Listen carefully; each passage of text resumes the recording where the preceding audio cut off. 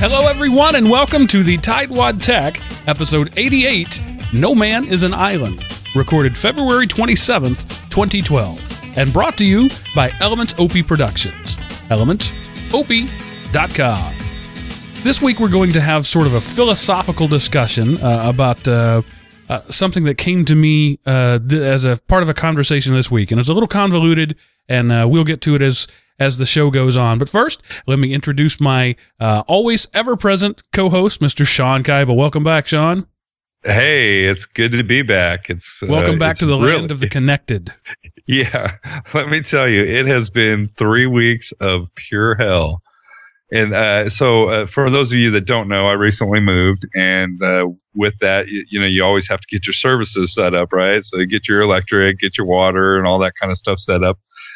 And I don't know, I might have complained about this in a previous show. I probably we talked about the fact that you were tethering last time you were here with us. Yeah. So, yeah, right. So they have to send me a router and flip a switch, and that takes 3 weeks. So, I can go on and on about that, but it was frustrating to say the least. So literally, I got my router, I think it was on Friday, and my setup date was today. And literally, they say, don't turn it on or plug it in until 8 o'clock. And we start at 9. So, yeah, I was rushing around. I've got 2 kids in the bath, and at the same time, I'm like back and forth with this router, trying to get everything configured and make sure, I'm up and running by the time we start the show. So, by virtue of the fact you are listening to me, it worked.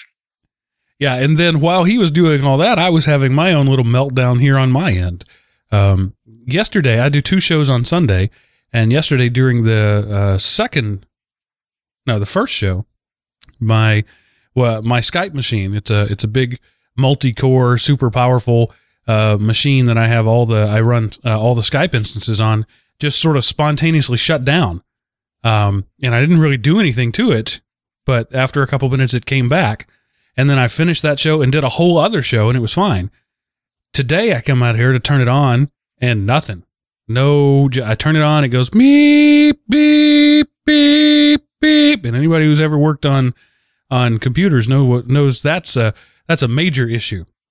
So I don't have time to troubleshoot that. Hopefully, I can fix it. I don't know, but the reason I have this machine was it was a castaway from where I work, because it was having problems there, and I thought it was in a heavy use situation there, and I thought, well, here it's a light load, so I think it's just gone. I think it's just dead. So I had to run quickly and grab a backup laptop that didn't even have Skype on it, and I had to go plug that, hook that all up and set it up, all while Sean's trying to get internet going. So we're starting a little bit late tonight, but we're here.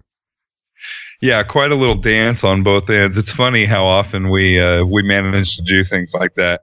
That reminds me of last year at TCEA, and I think we also did that presentation we did at that school district that time. It seems like every time we go mobile and have to set everything up, there's that last minute, dance you have to do. This isn't working right, or that's, not doing what we wanted it to. So. Yeah, that one, that's the episode X that we hope you never hear. We recorded that episode for the day that one of us can't be here, or we just can't do a show. So if you ever hear that one, it means that something went so wrong that we couldn't even get a show out. But we packed up all the board and everything, but forgot to bring the power cable to it that day. That was a big thing. Oh yeah. Yeah, that's right. And it's not just like a standard 3-prong plug.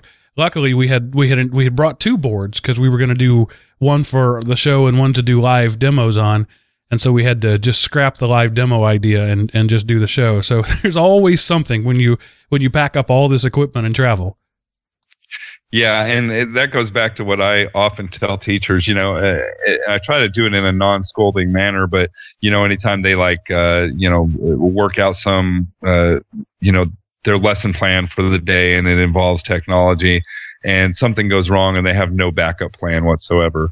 And I know from experience, whenever we look to do something, we have like a plan A and a plan B and a plan F and a plan, because you just never know, something is bound to go wrong. So. Yeah. And I'm sort of, OCD about that sort of thing, about Uber preparedness. And so I'm like, I'm going to download my presentation, which is online, but I'm going to make sure I have an offline copy. And in case that doesn't work, I'm going to download it as a PDF. And then I might just go ahead and print out handouts if I need to. I'm learning Morse code just in case I lose my voice. Right. It's kind of that goes back to TCEA too, because you not only had like multiple copies of it, you gave a copy for me to put on a pen drive so that I would have it. That's right. And I brought two laptops in case one went down. I had the other one. Right. All set up with the presentation, and I could just swap in if I needed to. Yeah. I think the only way that presentation was not gonna show up was like, if an act of God, like, Austin flooded or something. Yeah. I mean, a tornado rips off the roof of the convention center. Otherwise, we are good to go. Right.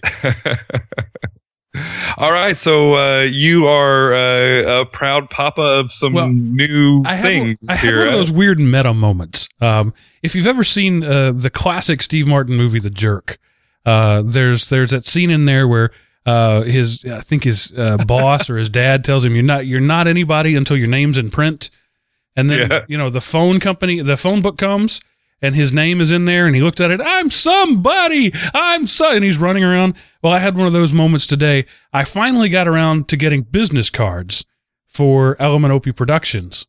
And it was one of those, nice. It was, I'm somebody, I've got a business card. But on the other hand, it was one of those weird meta moments, sort of a Seinfeld worlds are colliding moment. Why would I need a print business card for an entirely online business? But, I have worked in my current job right now. I'm finishing up my 15th year there. I have never once had business cards there. I'm just not a business card kind of guy.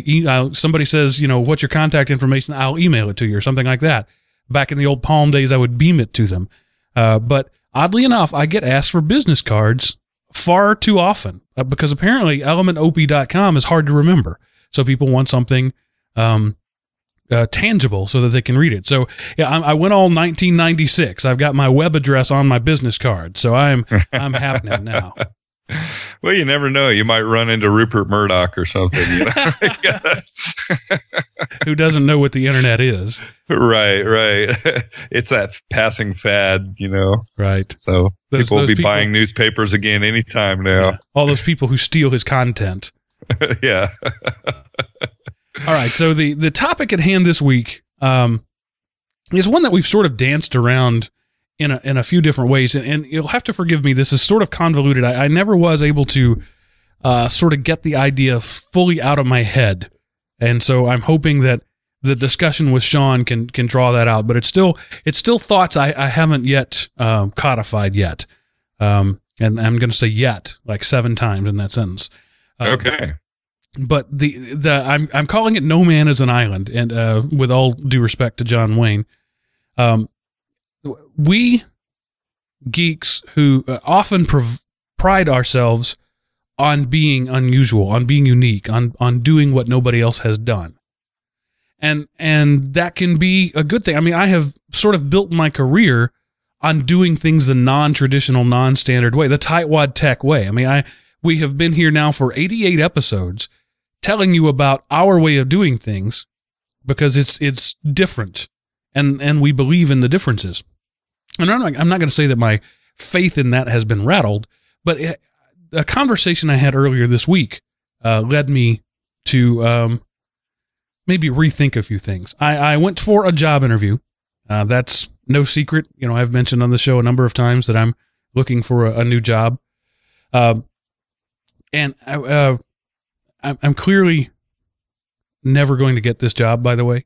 So I feel okay with saying this. Oh, okay. And I'm not sure if they offer me the job that I even want it. So I'll just leave it at that. But I had a feeling that was going to happen. And I guess we should tell people we were talking a little bit about this before we went on air. So, but yeah, I was kind of getting that feeling out of you that you really weren't too sure you even wanted it. Right. It's at a regional service center. I don't know how other states do things, but in Texas, there are 20 regional service centers. Texas is divided up into 20 regions. And based on your physical location, you are served by these service centers. And these service centers can do any number of things. Typically, they handle things like your student information system. Most schools, you might hear about Power School or something like that. Most schools buy that service from whatever their service center supports. So all their training, all their documentation comes through this regional service center. And it's not uncommon, becoming less so actually, for ESCs, educational service centers, to be internet service providers as well. So these, back when it was difficult to get broadband, the service centers would build out their own wide area networks to serve their schools. And so a service center might serve 20 schools or 200 schools, depending on the area and the size of the schools. And so this job was at an educational service center, and it was a network technician job. So I would be one of the people responsible for managing their wide area network of about 50 schools, and the way that they feed them internet and email. And like, they were telling me that they wanted to set up an Exchange server and asked me if I would be comfortable with that, to which I had to say, I can do it. Would I be comfortable doing it? Not so much. Have you ever heard of a thing called Google? Right. But anyway, it was, I met their senior technology network technician, essentially. And he was a lot like me in a lot of ways. And I count that as a good thing. I like me, so I'm not going to disparage a guy who's like me. But he was very proud of the open source technology that they'd used, and I was, I'm all for that. And he was talking about how they've homegrown a lot of their solutions, like all of the schools, the 50 or 60 schools in their network, they have provided, that they're providing internet access for. They provide firewalls. Now, in my position at my school, I have always wanted my internet service provider to do that, to provide me a pipe and nothing else. I don't want any other services. They all offer filtering. And I always tell them I want my filter opened wide up. We will control that locally. Often they offer email. As soon as possible, I got off of our ISP's email 11 years ago or so. So, well, and I guess to be fair, that makes sense in some instances. I mean, some of the schools that they're sending these services to, it's like a teacher that part-time does some of this technology stuff that, couldn't configure a firewall locally anyways. Right. Yeah, I'm not saying it's a bad thing. There are people who want that service and who clamor for it. And a very good friend of mine, who is a technology director, is not terribly technical at all. He is a manager. And so for him, everything is outsourced. Everything is a contract. And so when he gets internet service from his regional service center, they become essentially his network technician. They're in charge of the firewall. They're in charge of the content filter. He doesn't even want the passwords. And you can say that's good or bad, but that's just what works for him and for his school. And he's providing service, and they haven't fired him, so his school must be happy with it. So, I'm not going to judge that. My philosophy always was, we want to do everything locally. We want our data on our network. Just give me a pipe. And so as a result of that, we don't even go through the service center anymore, because I was able to secure much more bandwidth at a much lower cost going on to a private local vendor. So anyway, as I'm talking with this guy there, he's talking about the fact that they have a firewall built on OpenBSD, and he's quizzing me on my command line foo. And I was thinking, I wish Chris Neves were there with me. Oh wow, yeah. Yeah, and they literally gave me a test and said, this is to test your Linux knowledge. Now, I have been a Linux administrator for more than 10 years. I have Linux servers all over the place. By any objective standard, I am an expert in using Linux in both the desktop and in the enterprise. These questions they had, there was like a 27 question test. I could answer partially 3 of them, and I could answer completely 1 of them. Okay. So they're going for the super obscure.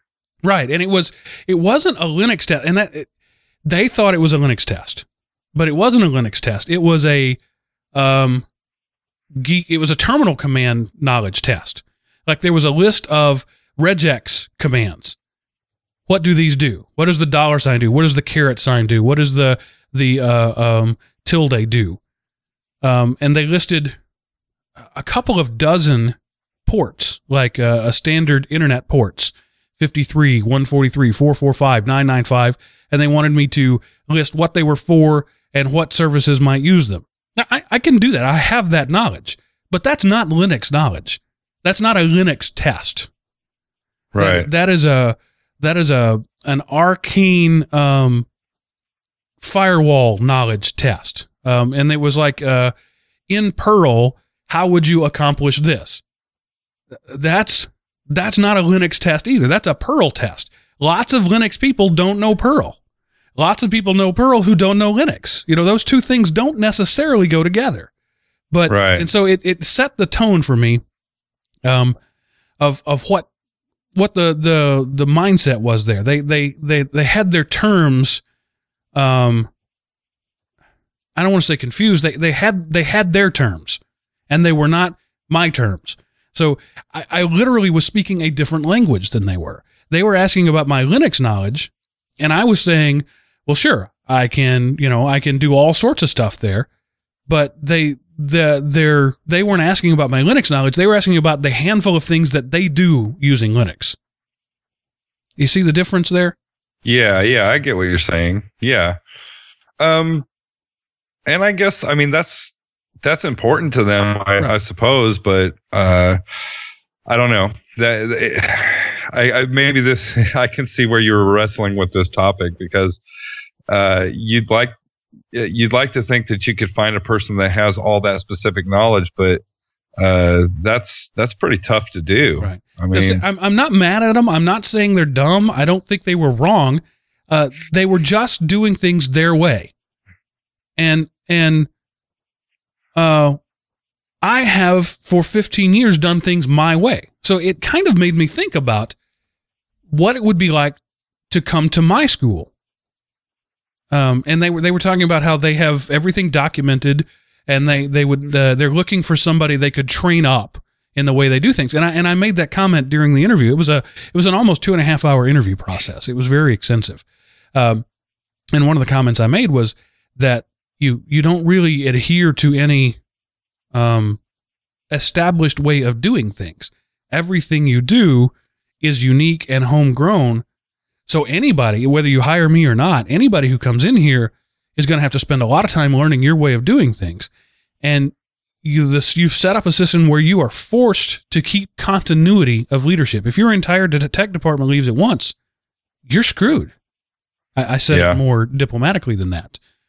And that offended the senior network guy. He was visibly upset with me for having said that. And so, yeah. If they ever listen to this podcast, I am so not going to get offered that job now. but did you follow that up with, what I've created is essentially the same, though? No, they weren't in the mood for follow up at that point. It was, okay. But see, I have a couple of rules, and one of them is if you ask me a question, I'm going to give you the answer. And I wouldn't have said that. I wouldn't have mentioned it, except they asked my opinion.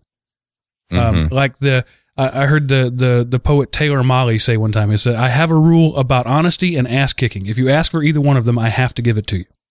And so I kind of, maybe not the second part, but my rule is if you ask me a question, I'm going to answer it. That's my personal rule. And I'm going to give you the truth and not necessarily the answer you want to hear. And so they were asking about, whether I thought I had the skills to do what they do. And my honest assessment was nobody outside of these four walls has the skills to do what you want to do. It doesn't exist. You have created an entirely unique blend of things. And so, no. Do I have the technical chops to catch up with you? Sure. Can I walk in day one and be a productive member of your staff? No.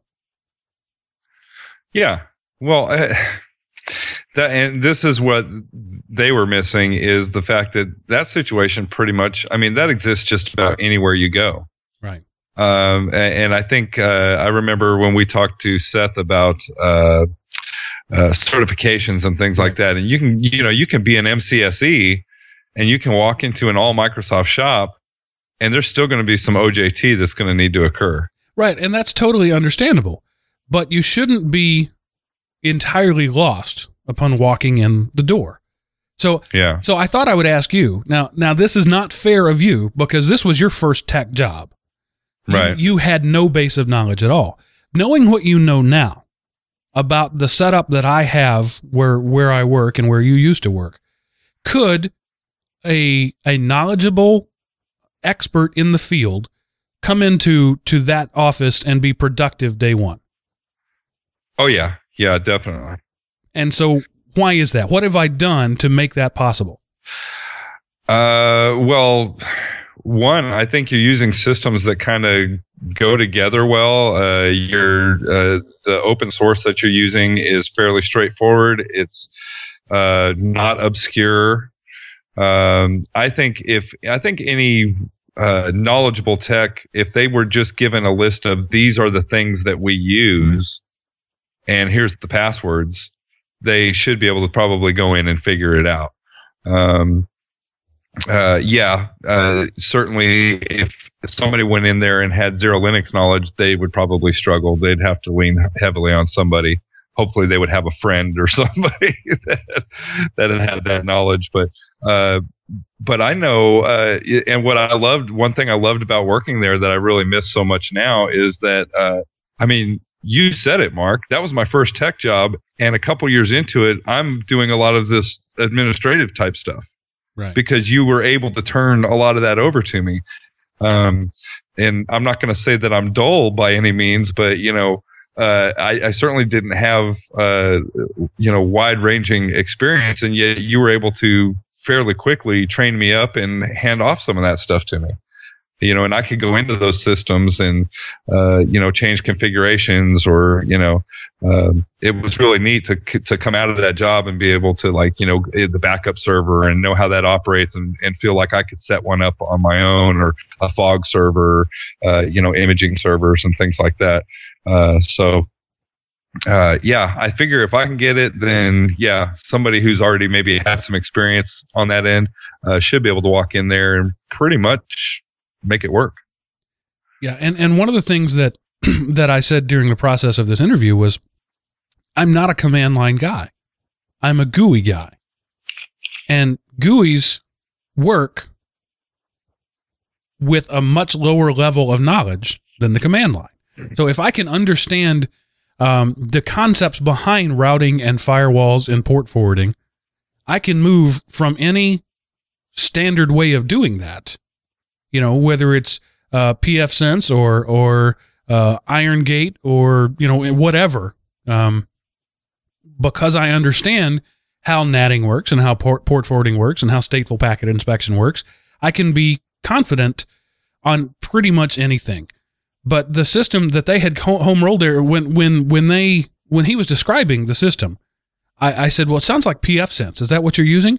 And he said, well, no, it's the kernel that they used to build the kernel that they used to build pfSense on. It was like the pfSense BSD was forked into something else, which was then later forked into pfSense with the web GUI on it. And I go back to that original just after the fork, but before the pfSense people got a hold of it. And so I was like, well, is there a web interface? Is there a GUI? Is there anything? No, it's just it's a terminal. It's a black screen with white text, and that's how you interact with it.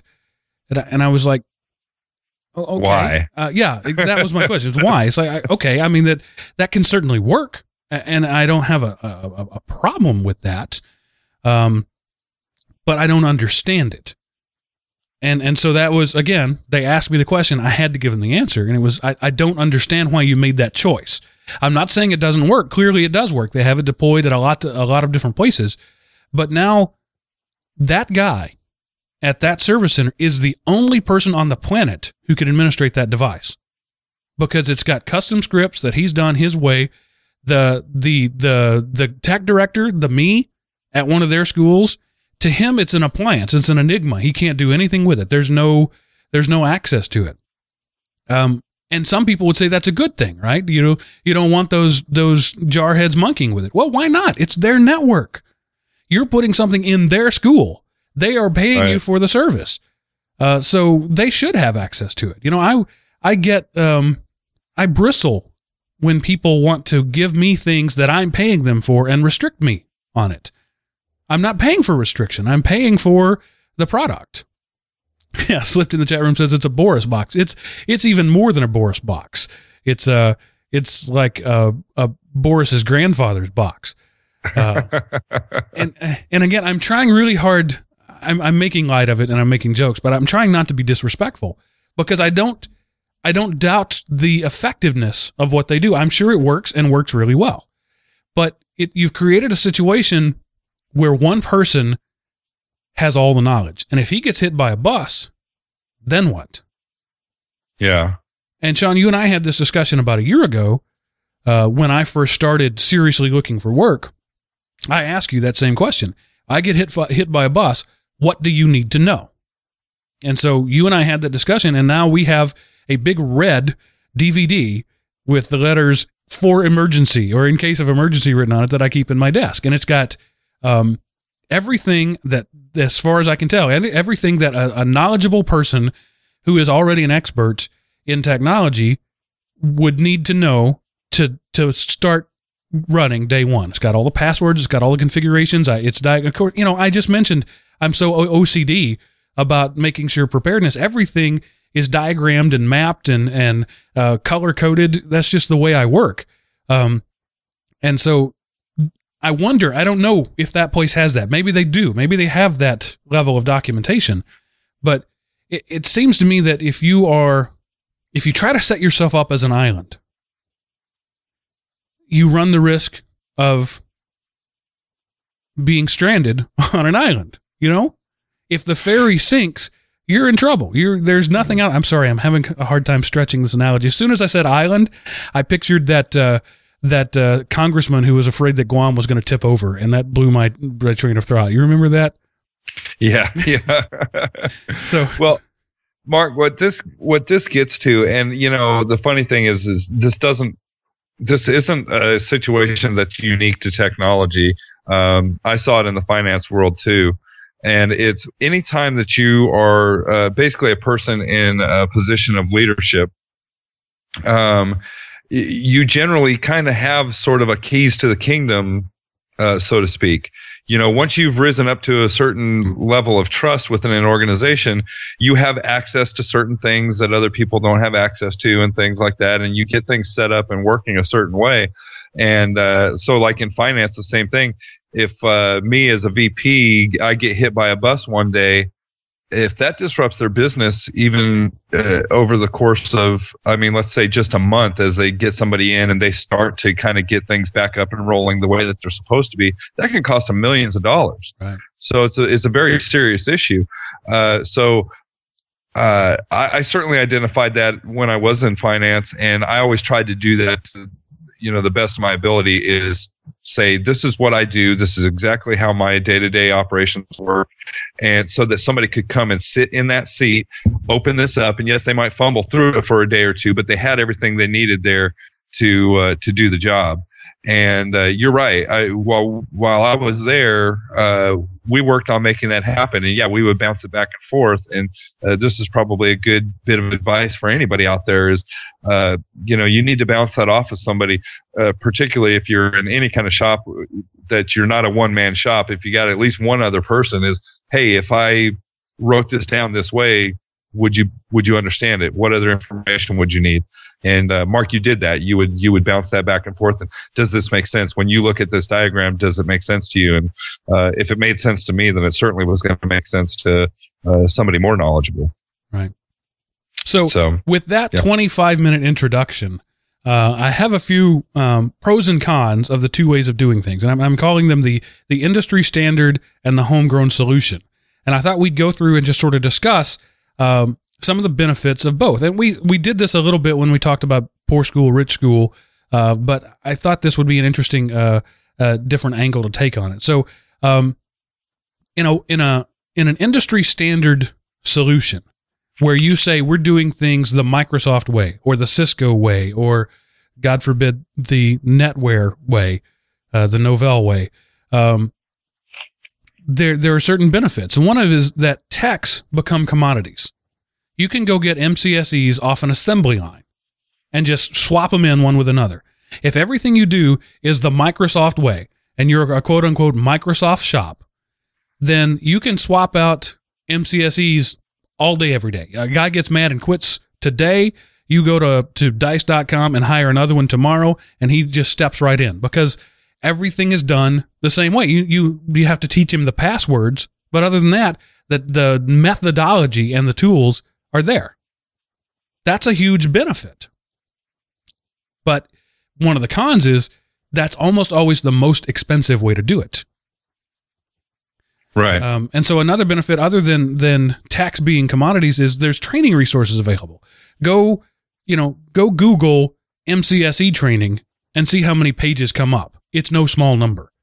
So there's lots of, if you're doing things the Microsoft way or the Cisco way or whatever, an industry standard way, the EITIA, whatever rules you're following, if you're doing things that way, there is a wealth of information about it. There are book resources. There's online training available. There are probably classes at your local college or at your regional service center if you're in schools that can train you on how to do things that way. Now there are adjustments. There are fine tunings that I do things this way versus that way. But the overall, it's like learning English. If you speak English, you can talk to a Cajun or a surfer, right? And those guys don't really speak the same language, but they're common enough there that you can understand and you can get on until you figure out what jambalaya is or how to hang 10.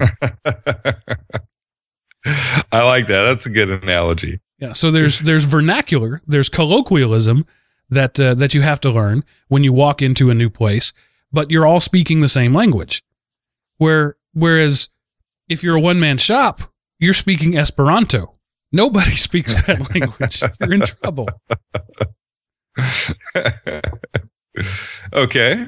And so the next thing, and this was something that was brought up in that interview, is the boss was telling me that the senior network guy likes a particular vendor of hardware that is a non-standard vendor.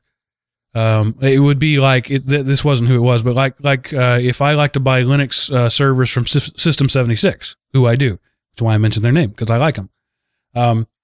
They're not on state bid lists. They're not on anybody's radar. Unless you're a Linux geek, you don't know who System 76 is. However, I say you owe it to yourself to know who they are because their prices are outstanding for their product. But everybody knows who Dell is. So sometimes it's easier to get things past purchasing and past the bean counters and past the superintendent and past the school board. Those farmers who don't know anything about tech but are in charge of your fate because they happen to have been elected on the school board. They know the name Dell. They know the name Microsoft. You can get things approved much more easily in that way. And I think that's probably the reason most anybody would say I'm a Dell shop.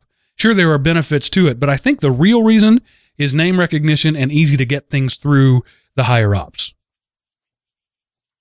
Any comment on that?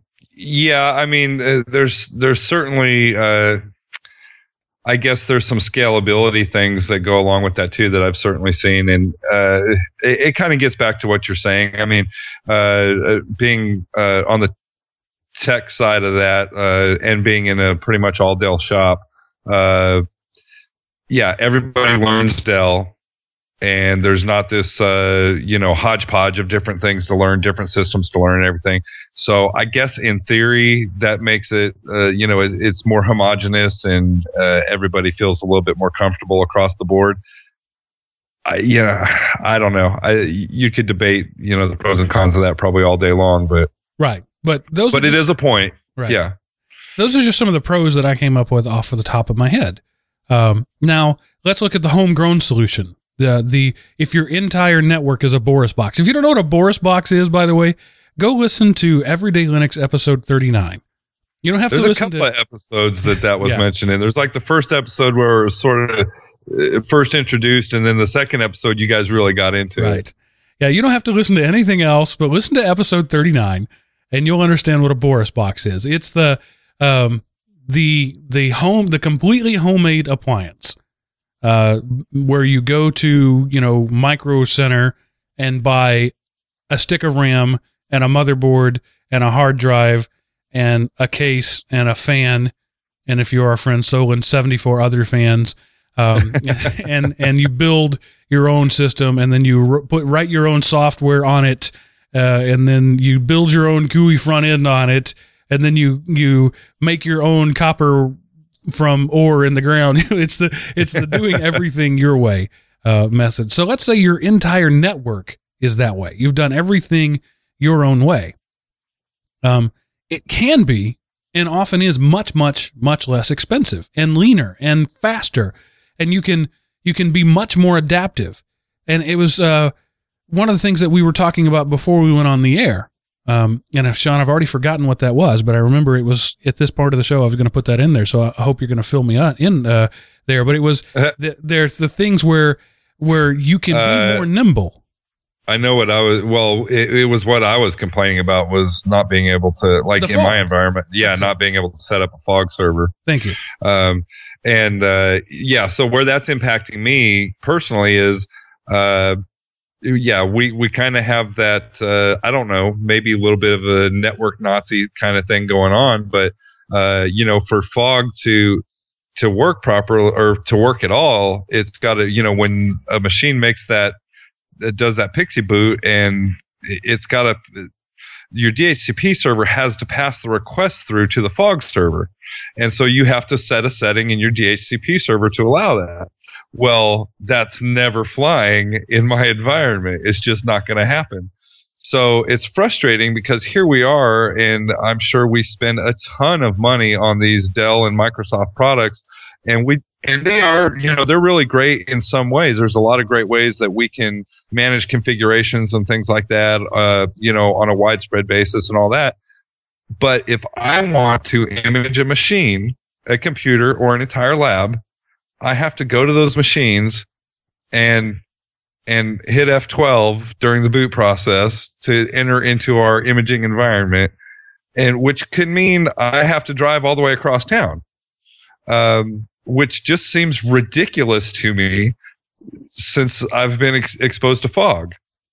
And whereas in our shop, when I discovered fog, it was, you need to make this entry in the DHCP server. It's like, okay, let me go do that. There was no thought at all to it. Right. Yeah. So yeah, I mean, when you talk about that being nimble and everything, and this is a very real impact. I mean, here we are at my district. You've got 6 techs, and we're literally having to drive across town to image a machine, or God forbid we have to image an entire lab, because you literally have to boot each one up, wait till it gets to that point, hit F12, and go machine by machine. And I remember that from the good old days. Like, I've been in tech forever. I do remember having to do that and run around with CDs and things like that, but it just seems ridiculous. But you're right. I'm in one of those kind of enterprise, big iron, environments, and we're not nimble like that. Right. So one of the benefits of being a do-it-yourself shop, and I wonder, I don't know, I would like to hear somebody chime in. I wonder if the Boris box method, the island method, the Tightwad Tech method can ever exist in a large scale environment. I just don't know if that ethos scales. I'd like to try it sometime. I'd like to be set down at the helm of a school with 60,000 students and given the opportunity to prove that the Tightwad Tech ethos works there. But I've never seen it done, because those guys who start out like me either hit a wall because nobody will hire them or nobody will promote them because they're too unconventional, or they change their mindset because it's easier to get into the big iron workflow way of doing things. You don't see often the visionaries, and I'm not calling myself a visionary, but you don't often see the visionaries in the helming, Orange County schools or Washington, D.C. public schools. That by the time they get there, they're very well and truly corporate guys. Yeah. Well, I mean, that's just, I think that's a career path. Pure and simple. I mean, if you're going to go that route, you're going to end up being that way. I mean, if I stayed with my current school district for the next 10, 15 years or whatever and became the technology director there, I'd be having to run things that way, I'm sure.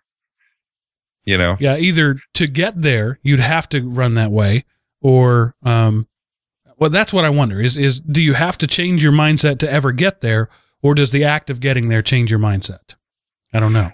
That's a very good question. I mean, I wonder about that. I certainly do, because I worry about, I love my roots right now, the roots that you gave me, Mark.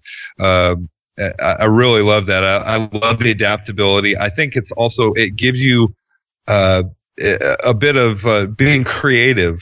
And I'm a very creative person. I love doing things where I can be creative. And it seems like that way you can do that. You have a problem to solve and you can get creative and come up with the best solution.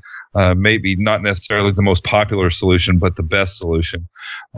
So, that's really cool. And I hope that doesn't happen to me over time.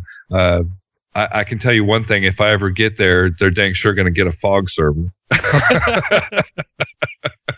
Yeah, so one of the benefits of doing things the homegrown solution way is that you can shift the way you did things, because we changed from our old way of doing things to fog in a day. We saw fog, went, oh, all right, this is it. This is the way we do things now. It's right. That much better. And so there was no question, there was no debate, there was no board decision. It was this is the much better way to do things now. If you're a Cisco shop or a Microsoft shop, you're going to buy Microsoft solution. It doesn't matter how much it costs, you're going to buy it. And it doesn't matter if there's something better, because it's not Microsoft. Now, if Microsoft bought Fog, didn't change any, well, you can't buy an open source project. If Microsoft rebranded Fog, called it Microsoft Fog, it would be touted as the best imaging system ever devised on the planet. And system admins everywhere would be opening up their DHCP servers. That's right. Oh, it's got the Windows 8 logo on it? Sure, I'm there. Yeah. But one of the downside is, as we've already alluded to, any new staff coming in has to learn things your way, regardless of how much prior training they've had. Now, they can, like I've said, they can use that prior training, but it's not necessarily going to be immediately beneficial to them. And then, as I already said, the continuity of experience. Like right now, you've left where we used to work. I'm the only guy there. There is nobody else. They haven't replaced you. When I leave, what are they going to do? There will be no continuity of leadership. That will be all my documentation, and that'll be there, and hopefully that'll get them on the right path. But they will lose the 15 years of experience that built that system. They will just be having the system. And I wouldn't want to walk into that situation. I wouldn't want to walk into the situation that I've created. Looking at it from that standpoint, would I take the job as my own replacement? I don't know. I don't know if I would. Well, and I've had to think about that, because one, when I was there, that was a distinct possibility that if you did leave, that I would be the one handed those keys. And then two, there was a possibility of, well, if you left, they still may ask me back. So it's something I had to contemplate quite a bit. And one, I was glad, and we worked on that because we thought that was a possibility. But in the end, I thought about sitting in that chair many times, and I thought, I know what I'm going to be doing. I'm going to be sitting there praying that it all works while I feverishly try to, just get every bit of knowledge that I can. and that's the situation anybody would be in. That learning curve would happen quicker for some than others, but regardless, whoever plops down in that chair is going to be feverishly trying to go over it all and learn as much as they can about it and pray it doesn't break in the meantime. Right. You'd have to learn my vernacular, my colloquialisms in a hurry. And while you would understand the basic language, you'd have to learn the idiosyncrasy. You'd have to learn that on our particular VM server, if it reboots, it doesn't always successfully clear out the temp files. And so you have to go in there with WinSCP and delete the lock files or the virtual machines won't restart. That takes 12 seconds to do. It's not a big deal. But if you don't know that, you have major critical systems that won't start and you don't know why. Yeah. And you can literally spend days, going through forums and everything else trying to figure that out. I remember when you taught me that, Mark, and you're right. It's one of those obscure things that, you knew, but somebody else just plopping down in that chair wouldn't know. Right. And that happened. The system rebooted over the weekend. I wasn't there that Monday. Sean came in and like 9 of our 15 virtual servers weren't working. And so he called me up and I said, what's happening? He said, well, when I started, I get this message. Oh, well, that's easy. Do this. And right. He was back online in a couple minutes, but it's just those little things like that. Like with Fog, another in our situation, the Fog server that we have things on, has a fairly small hard drive pool. So I simply take the old systems the images that we don't use very often and move them off to an external drive. So when you want to go back to a 2010 image, you've got to pull that back over to where Fog is looking for it. Otherwise, Fog will just puke an error out at you because it's not there. Simple, prudent, effective, but that's a training issue that not everybody else is going to know. So yeah, there are things like that have I'm not going to say it's shaken my faith, but it's made me rethink the way I do things. And I'm not sure. Sure, I could say document, and I have documented and I continue to, but I wonder if that's enough. I'm just not sure. Well, okay, so I guess now we're getting to the point where I can ask this question because I've thought of it several times as you were talking, but I have to turn the tables on you, Mark. I mean, what do you think? Which do you think is the better way to go? Because you're almost kind of kicking your own methodology a little bit, and you said yes, document, which I agree with, and I think has to happen regardless. But do you pull back and go, I guess, a little bit more of the corporate standard way, or because I don't think that's even a realistic option for a lot of districts. Right. And I think that's it. It's the short-term goals versus the long-term value. I don't think in my situation doing things the industry standard way, pick any standard, and I'm not picking on anybody, but if you followed the rules, we would not have what we have. We would never have the capacity to have what we have. I have provided, I think, a much better long-term value for my stakeholders, being the students and the teachers and the staff that I serve, by doing things in a non-standard way. I believe that. And I'm not going to go changing things because I think that it would be a step back. But it's made me acknowledge the Persian flaw. There are definitely issues there that you have to be fully aware of. And I think that you have to look the tiger in the face and make your decision. Do I decide to ride this thing, or do I decide to run from this thing? And I think every organization has to make that decision and stick to it and commit to it.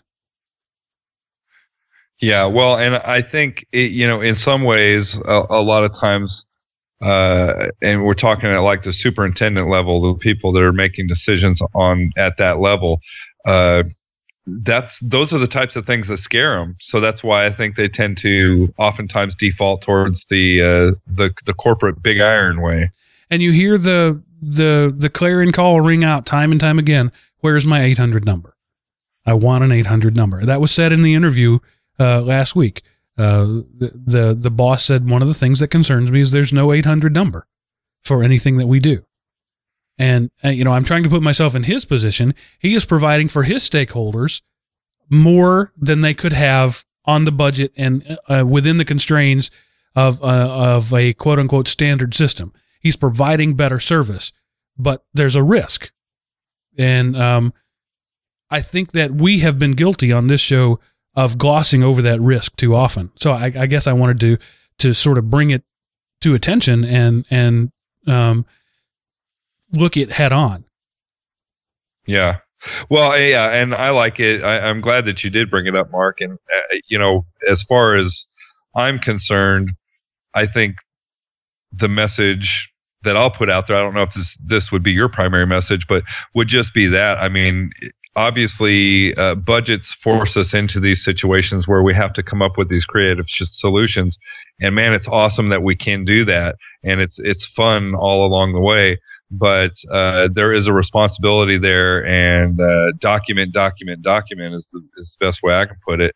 I loved when we went to Google Docs there because it was a great method of not only documenting but making it searchable. Right. So that's one thing.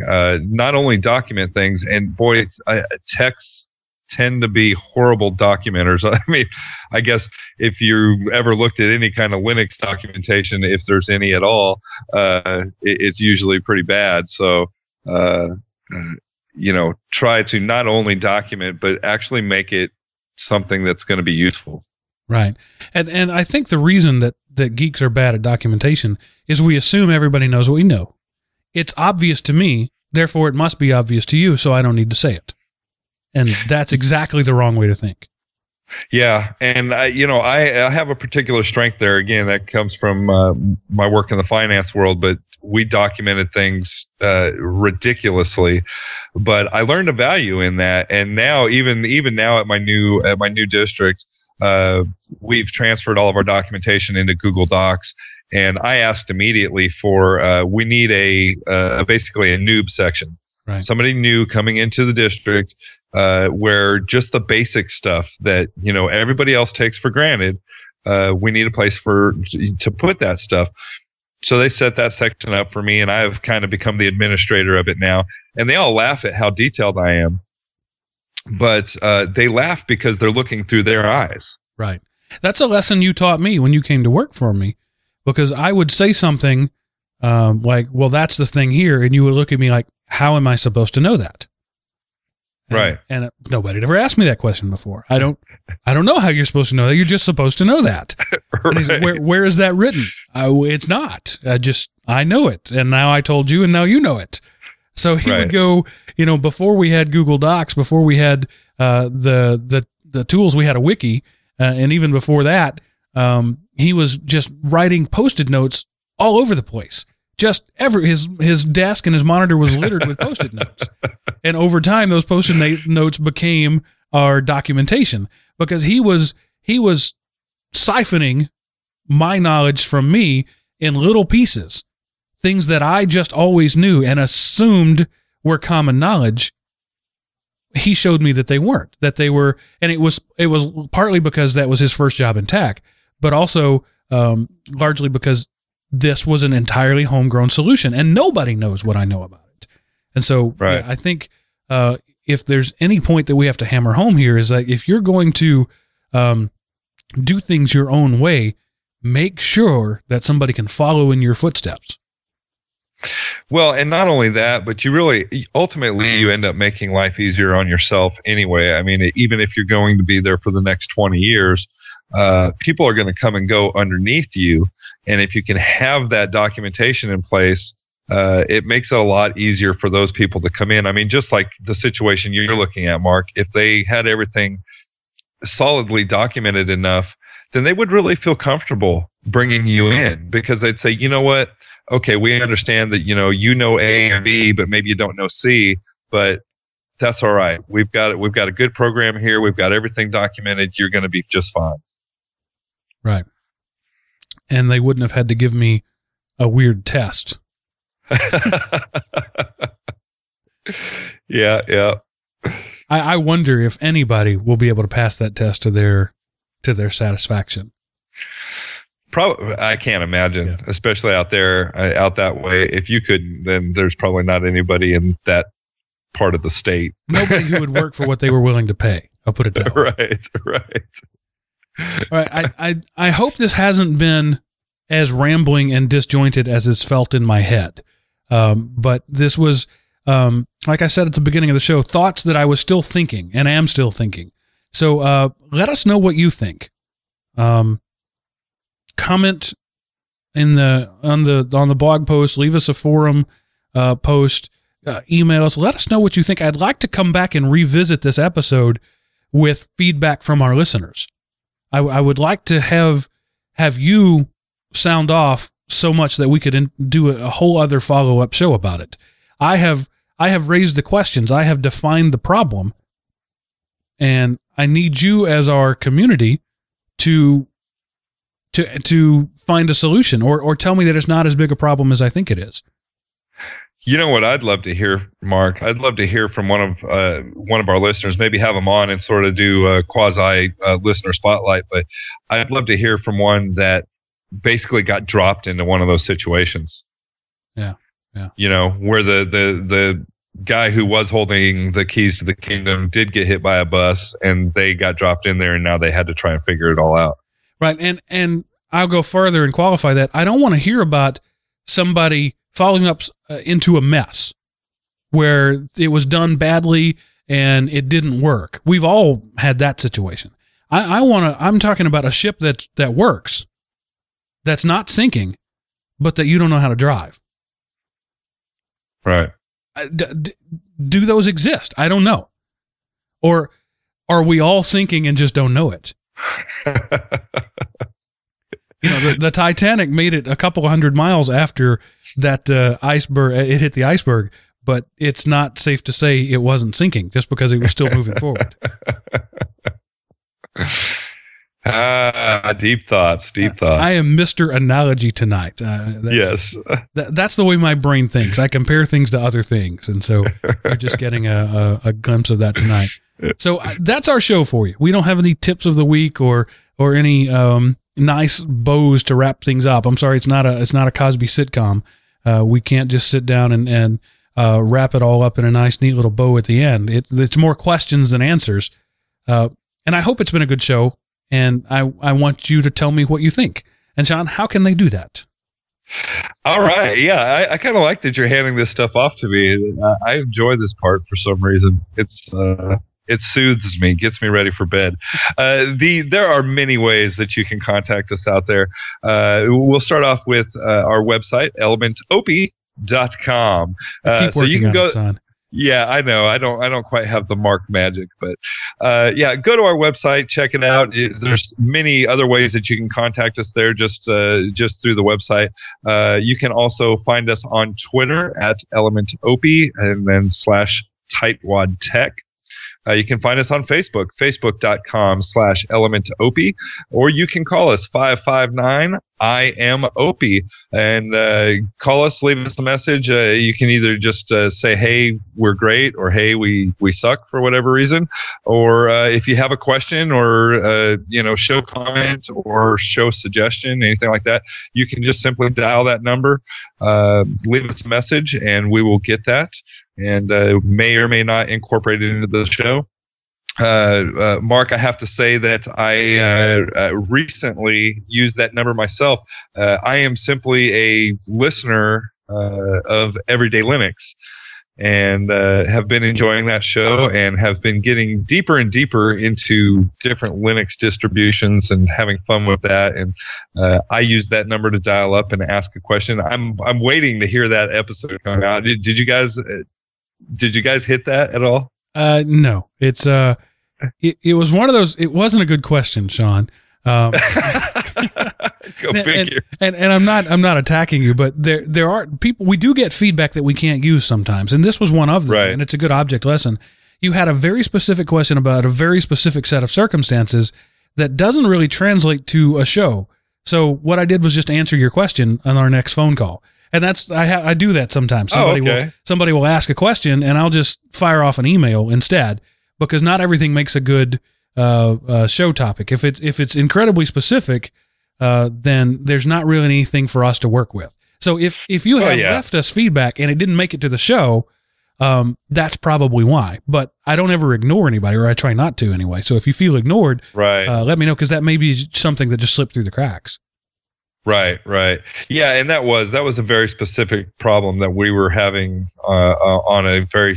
I think even it was specific to a hardware set. So, but I thought I'd throw it out there. Yes. But either way, it was fun to dial up the number and use it, I have to say. And it's so dead easy. I mean, just dial the number and then the Google Voice thing comes on and says, leave your message or whatever. It's very simple and straightforward. And Sean was so long-winded that the 3 minutes that Google Voice gives you wasn't enough.